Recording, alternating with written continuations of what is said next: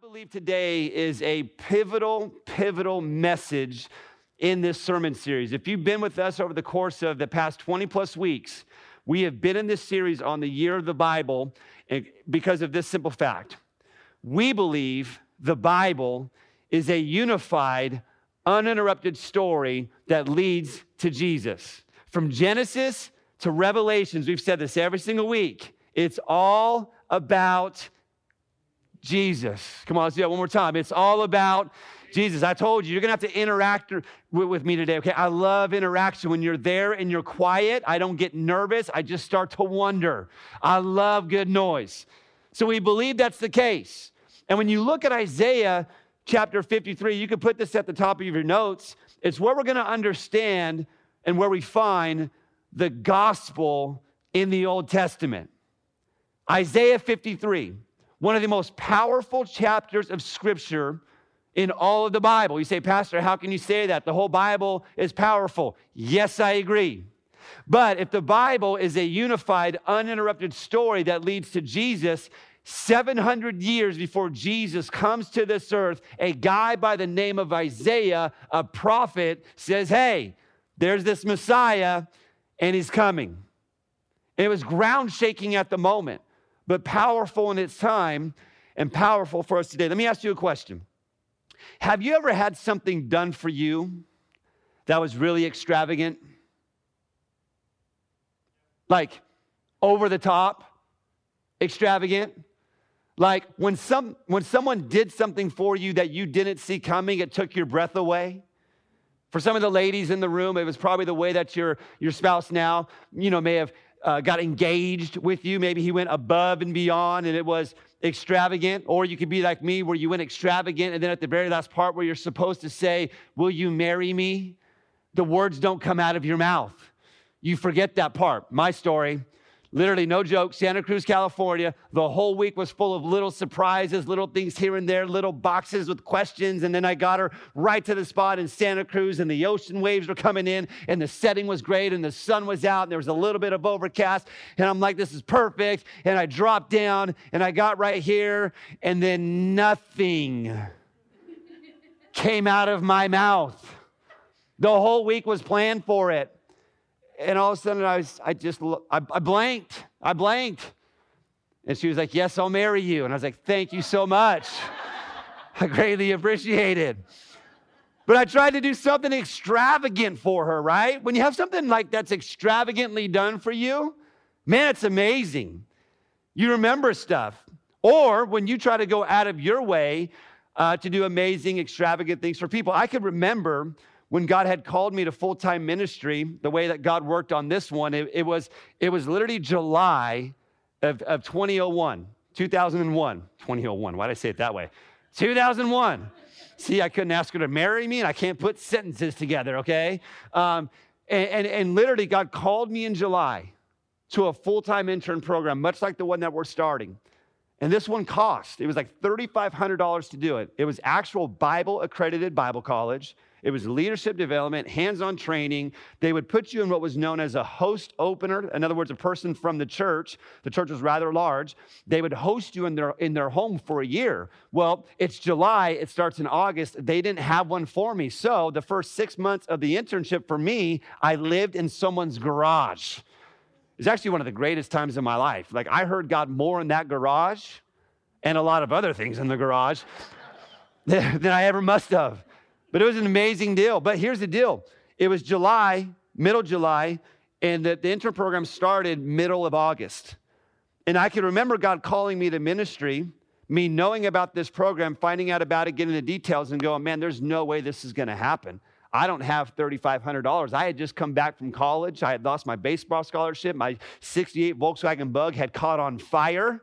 So literally, I was living in a garage with no car, walking to the church, opening their gym at 4 o'clock in the morning. I mean, it was crazy.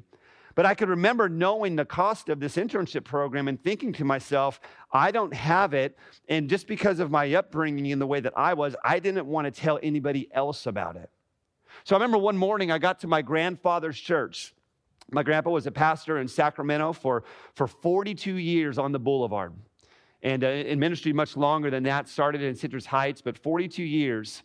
And he was literally towards the end of his time in ministry. And so they had gotten rid of the church, sold it off, and they were just meeting. There were people that had been with them for 40 plus years. And he's like, they didn't want to go find another church. So he semi-retired, and he got a banquet hall at a hotel. So every single Sunday in that summer, we would go and set up every single Sunday. I'm talking, we would have the organ. Bob, you would love this, setting up every Sunday. Drums.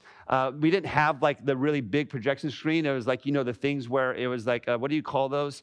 Back in the day, don't laugh at me, but you would just put projector. Yeah, we had one of those. And it was written backwards, but when you put it on there, you could read it forward. We didn't have much. And so I can remember I got to church that Sunday, and God had called me to the ministry. I hadn't shared with my grandfather yet that I had been called to ministry, nor the price. And that Sunday, he got up, and my grandpa heard from God. I loved my grandpa's preaching. Man, it'd fire you up. Man, if you came into church tired, you went home awake, and then much more. Grandpa didn't let you have no quiet church. Grandpa was interactive. Listen, if you didn't get interactive, he got crazier. It was church. Some of you know because you've been raised in that. It's like, if you're going to be quiet, man, they be quoting scriptures like, man, these rocks are going to shout if you don't shout, So it's like, man, the rocks are better than us sometimes in church. He would just start going off. That's how Papa was. He's amazing. He got up that morning, and Grandpa would always start the tithe and offering section with, "It's offering time." And the whole church would go, "Ah!" They just go crazy. And even as a little kid, I'd go, "Why do you do that?" It's because he was stemming from the scripture. Cheerfully givers to God. So Grandpa, even in the middle of taking the offering, was teaching people what the Bible says to be a cheerful giver. So over that 40 plus years, he would say, "It's offering time," and they'd all clap their hands, woo, and they'd give. Well, he got up that morning, and he didn't say, "It's offering time." And Grandpa always put it in the same part of the service. Everyone knew it was coming. It was so predictable. He got up that morning, and he said, "The Lord woke me up at 3 o'clock this morning. He told me my grandson was going to go into full-time ministry. He told me this morning that we're going to take an offering. And it's going to go to my grandson. He's going into Bible college." You want to know how much came in the offering? $3,500 on the dot. Now, hear me. If you're going to clap. Don't be like, "Ah."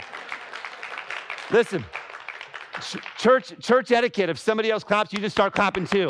Because if not, it just makes it really awkward in the room. You know it. I know it just as much as you know it. So just go for it.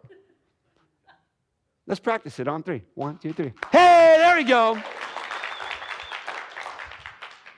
That's something my grandpa would probably do. Anyways, $3,500 on the dot. Extravagant. Now, in our days, come on, let's be real.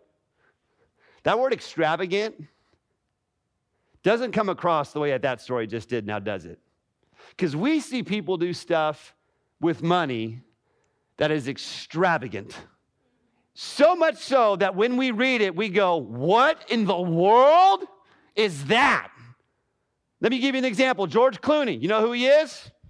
$13 million for his wedding.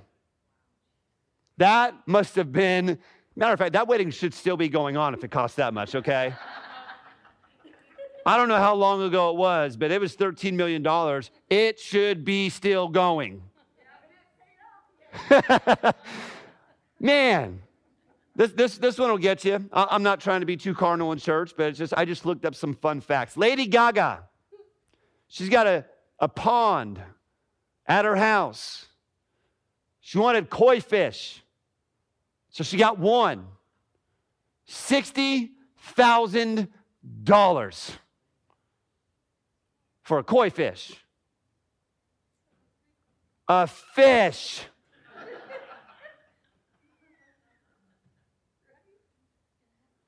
I don't want to get into a debate. I don't even know if you can eat those kind of fish. I'm assuming not, but $60,000, you might want to get a good meal out of that at some point.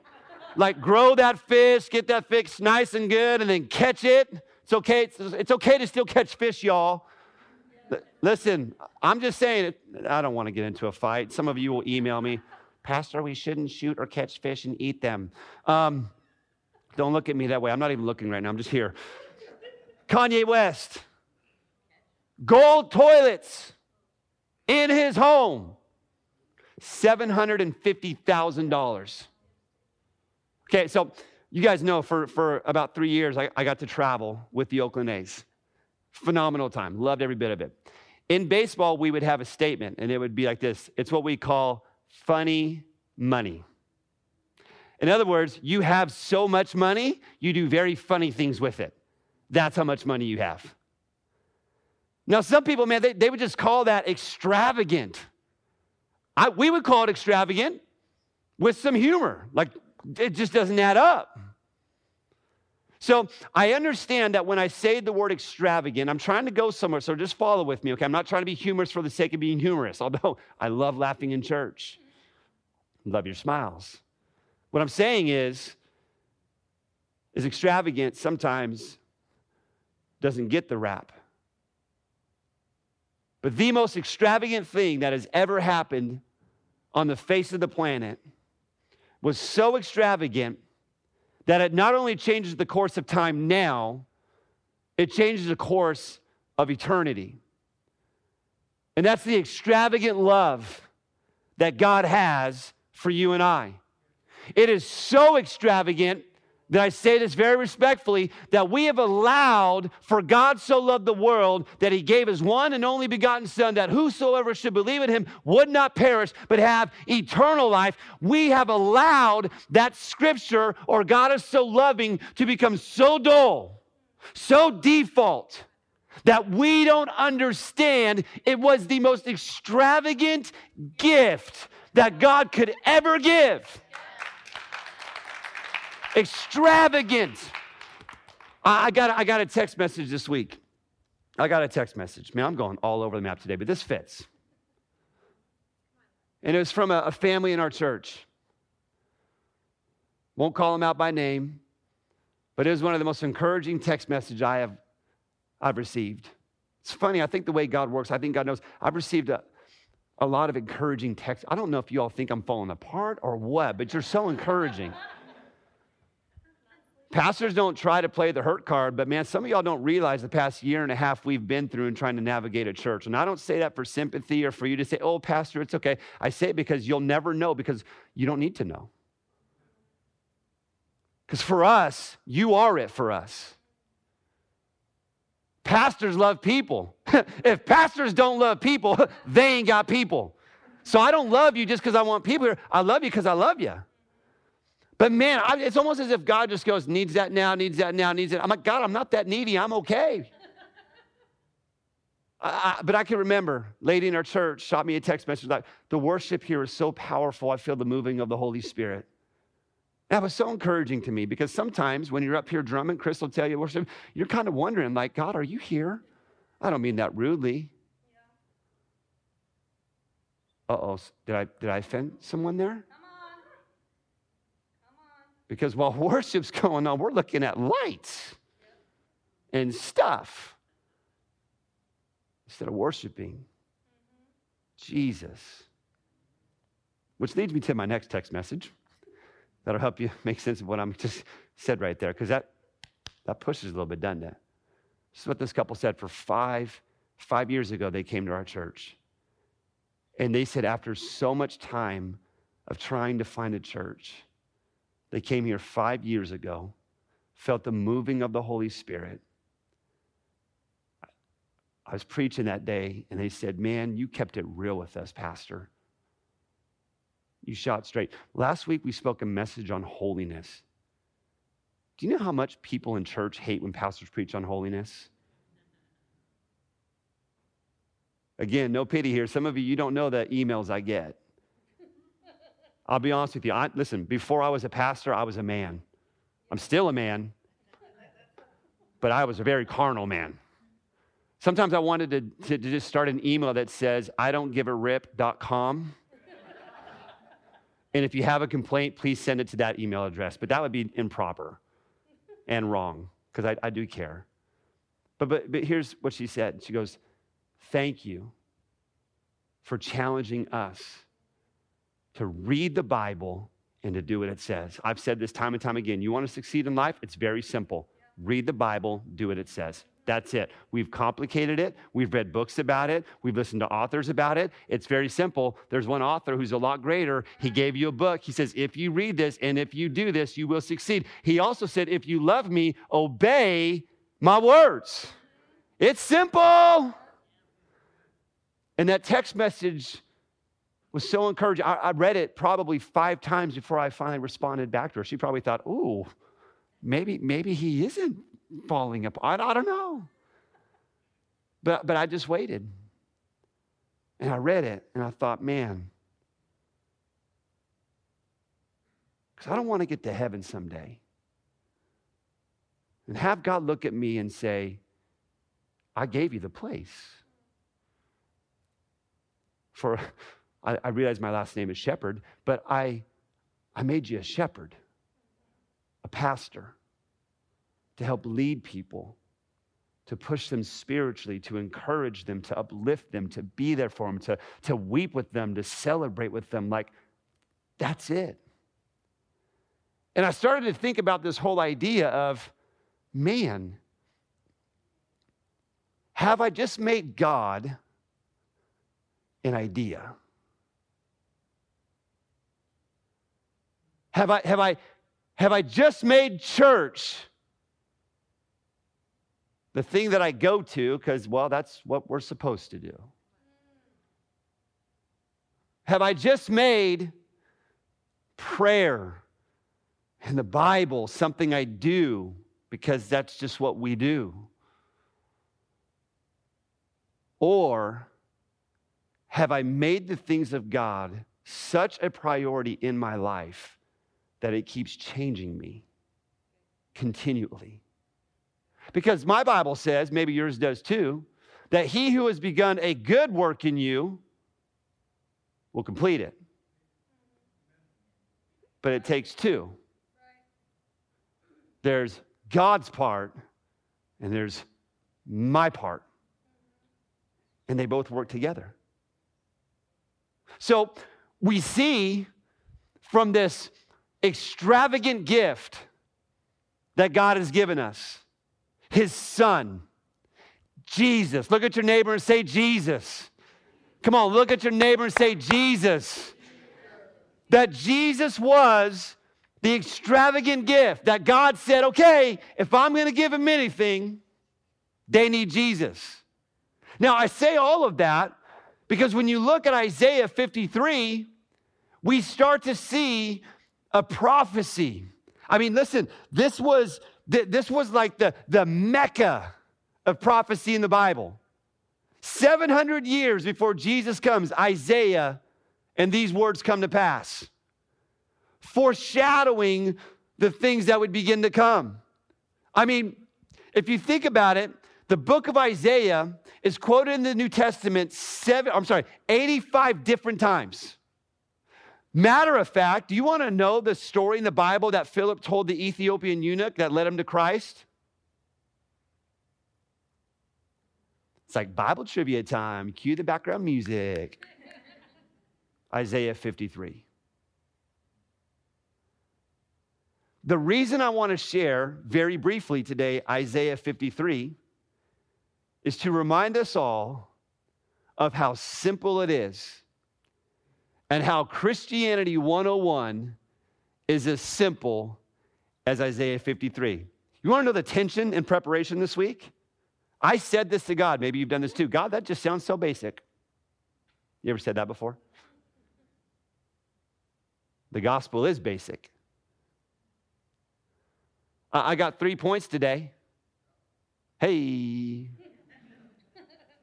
It's like the Trinity, 3 points. You know me, if I get beyond 3 points, man, I'm confusing myself. Let me give you Christianity 101. Matter of fact, because this message speaks to two different people. You're here today, and you need this message for your own salvation. You're going to hear it today. And for all of us in the room that are saved, sanctified, Holy Ghost filled, water baptized, Jesus Almighty. You guys know that song? No? Okay, cool. I got a new life. Okay, so this is the story.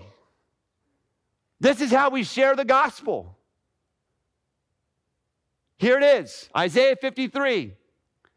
There was sin,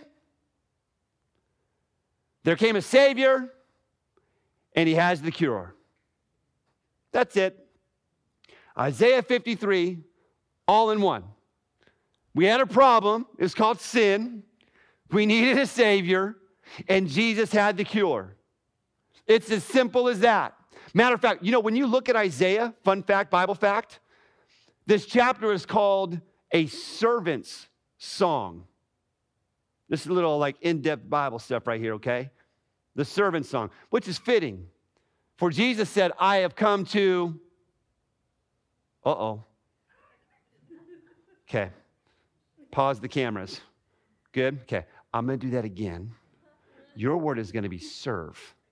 I'm going to do the first part. You do the second part. Cameras back on. For Jesus said, I have come to, man, I'm having fun with you guys today. He said, I've come to serve.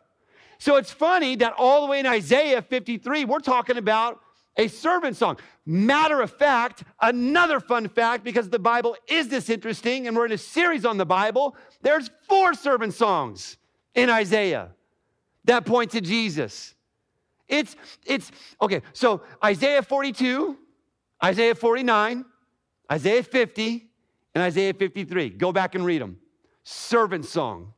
This is the 4th one, and it predicts the servant of the Lord who will be the Messiah. Oh, this is too good.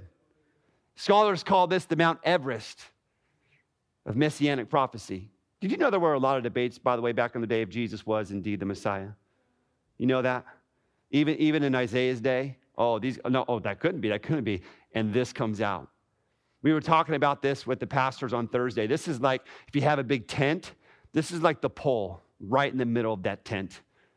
From our friends from Bakersfield, you guys have been in that huge, big white tent. It's like that big pole right in the middle. The gospel hangs on this right here. Isaiah 53. Matter of fact, if you want to write this down, you can. I believe the heart of the gospel is the innocent took the place of the guilty. That's the heart of the gospel. Jesus, the innocent one, took the place of you and I, the guilty ones, the sinful ones. Isaiah 53, we're only going to look at verses 4, 5, and 6, but I need to read 1 through 3 so you can understand 4, 5, and 6. Then I'll give you 3 points, then we'll get out of here, and you'll go get Dad a steak dinner or whatever you have planned. Again, I'm watching golf, probably taking a nap, and then eating steak. It says in this verse 1, who has believed our report, and to whom has the arm of the Lord been revealed? For he shall grow up before him as a tender plant, and as a root out of dry ground. Watch here. He has no form or comeliness, and when we see him, there is no beauty that we should desire him. Wow. How dare you talk about Jesus like that? That's what I'm thinking. Verse 3, he is despised and rejected by men. He's a man of sorrows, and he's acquainted with grief. I want you to remember that word grief. If you like underlining in your Bible, if you like highlighting on your smartphone, or whatever it is you read, that word grief is important. It says he's despised and rejected by men, a man of sorrows, acquainted with grief, and we hid, as it were, our faces from him, and he was despised, and we did not esteem him. Fast forward to the New Testament, this is all making sense. Isaiah prophesied it. Jesus said, I am like a prophet with no honor in my own hometown. Did they reject him? You bet they did, so much so that they killed him. It's being prophesied. Surely he has borne our griefs. He has carried our sorrows. Yet we esteemed him stricken, smitten by God, and afflicted. But he was wounded for our transgressions. He was bruised for our iniquities. The chastisement for our peace was upon him, and by his stripes we are healed. Now, you're reading this in the Old Testament. Isaiah's speaking this, and there's a group of people, and you have to be wondering, what could they be talking about? Was there crucifixion going on in the Old Testament?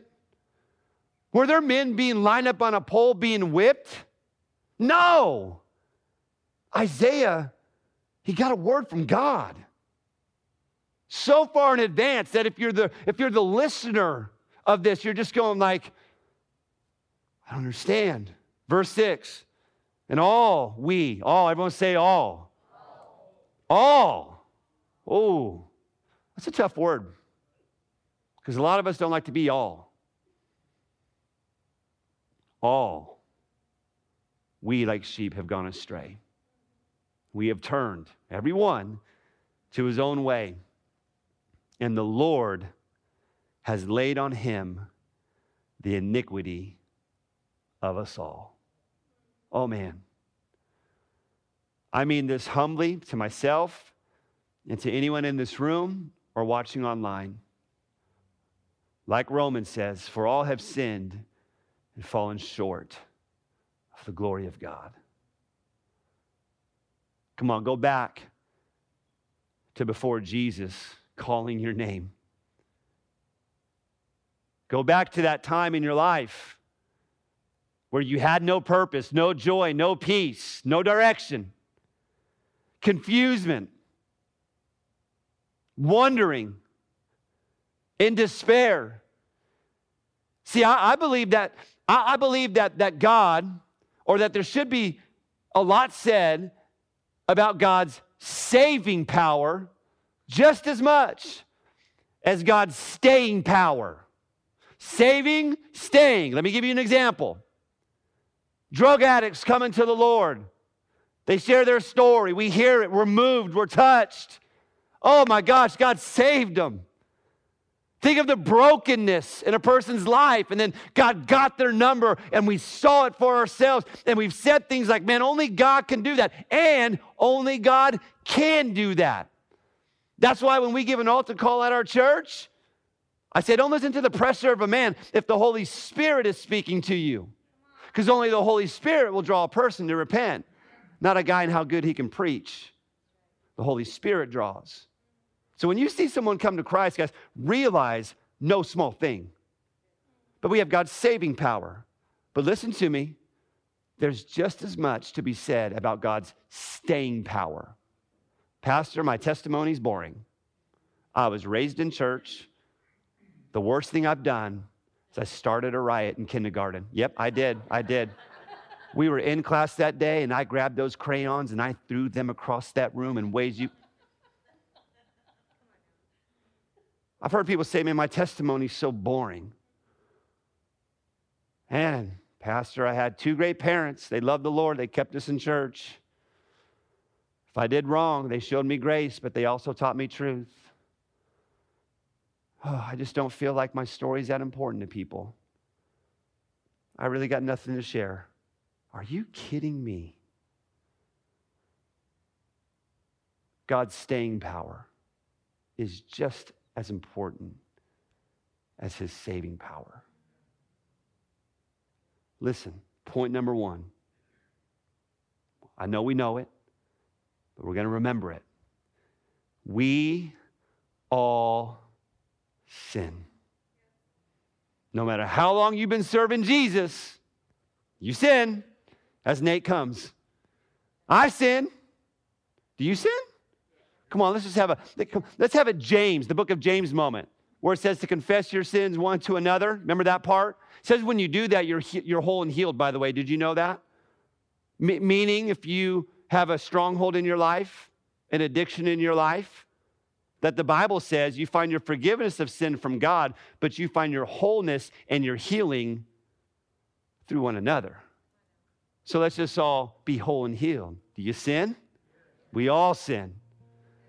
Some at different levels, but let's just call it what it is. Sin is sin. They got different consequences. I get that. But in God's eyes, sin is sin. But Jesus, what did he do? He took our griefs. What does that word grief mean? It literally means sickness, the sickness of sin. Jesus took it. He took your sin, he took my sin, and he put it upon himself. This is the greatest message. The innocent died for the guilty. He took it upon himself. Every day, when you mess up, Jesus says, I took that. I'll forgive you.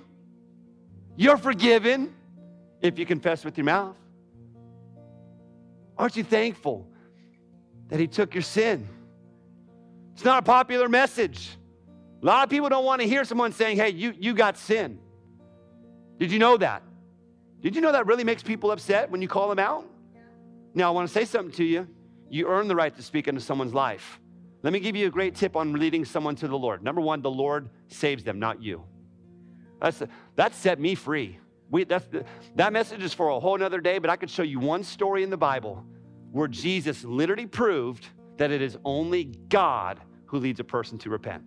And Jesus was actually in the story. It's amazing. Anyways, he does that. But listen to me. You want to see a family member who doesn't know Jesus come to Christ? Walk with them. Jeannie and I were having such a great talk a few weeks ago about family. Anybody got lost family members? In other words, they don't know Jesus. Would you just walk with them and love on them and pray for them? I tell people all the time, and people want to rebuke people nowadays. I'm just going to tell them straight. Until you wept over them, you don't have any right to tell them anything. You love on people. You pray for them. You believe God for them. And then you show up to the birthday parties. You answer the phone call. And you just love. Does it mean you're overlooking their... No, of course not.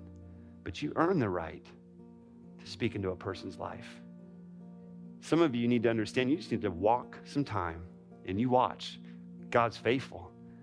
You got a lost son and daughter away from the Lord in here today? They're coming back, and God's using you as part of their story. Love them. Be there for them. Spend time with them. Let them see you smile. Let them see you laugh. Let them see you generous to the poor. Let them see you serve the body of Christ. They're going to see something. But it's not fun.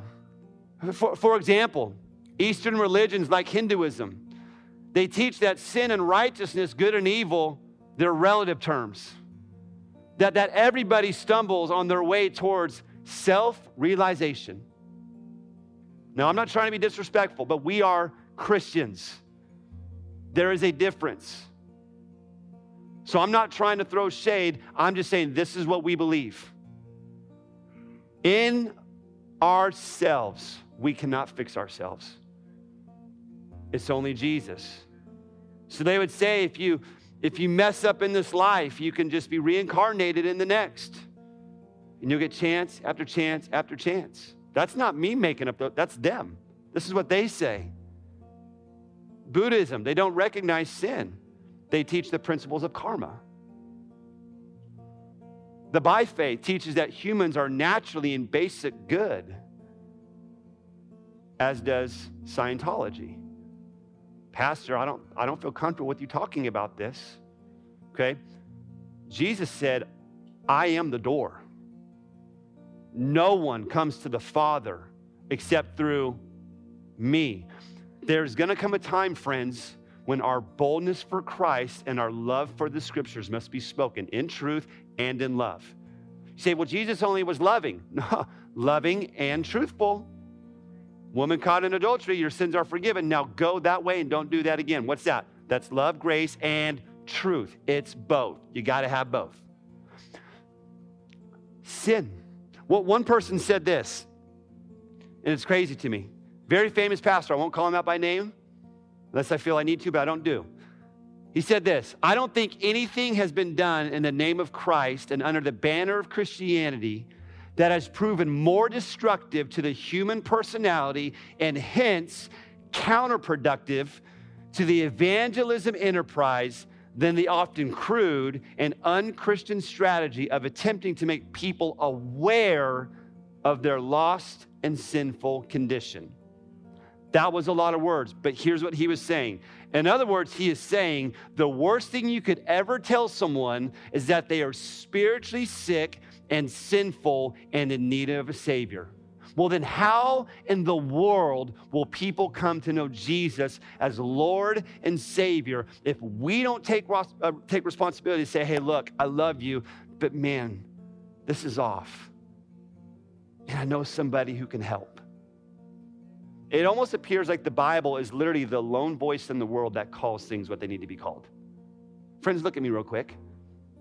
I realize this is not a popular message for culture and society, but this should be a very convicting message for believers. We are going to be the voices. God is going to use you to reach people for him. Do you believe that? Okay, so if you do, listen, okay? So if you do, don't you think it's important that we understand we're sinners, but we're forgiven? How? I'm so glad you asked.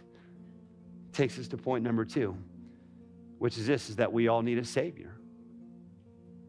So we all have sin, and we all need a Savior. Surely he has borne our griefs, carried our sorrows, yet we esteemed him stricken, smitten by God, and afflicted. But he was wounded for our transgressions, he was bruised for our iniquities. The chastisement of our peace was upon him, and by his stripes we are healed. What am I saying? Very simply, the innocent is substituted for the guilty.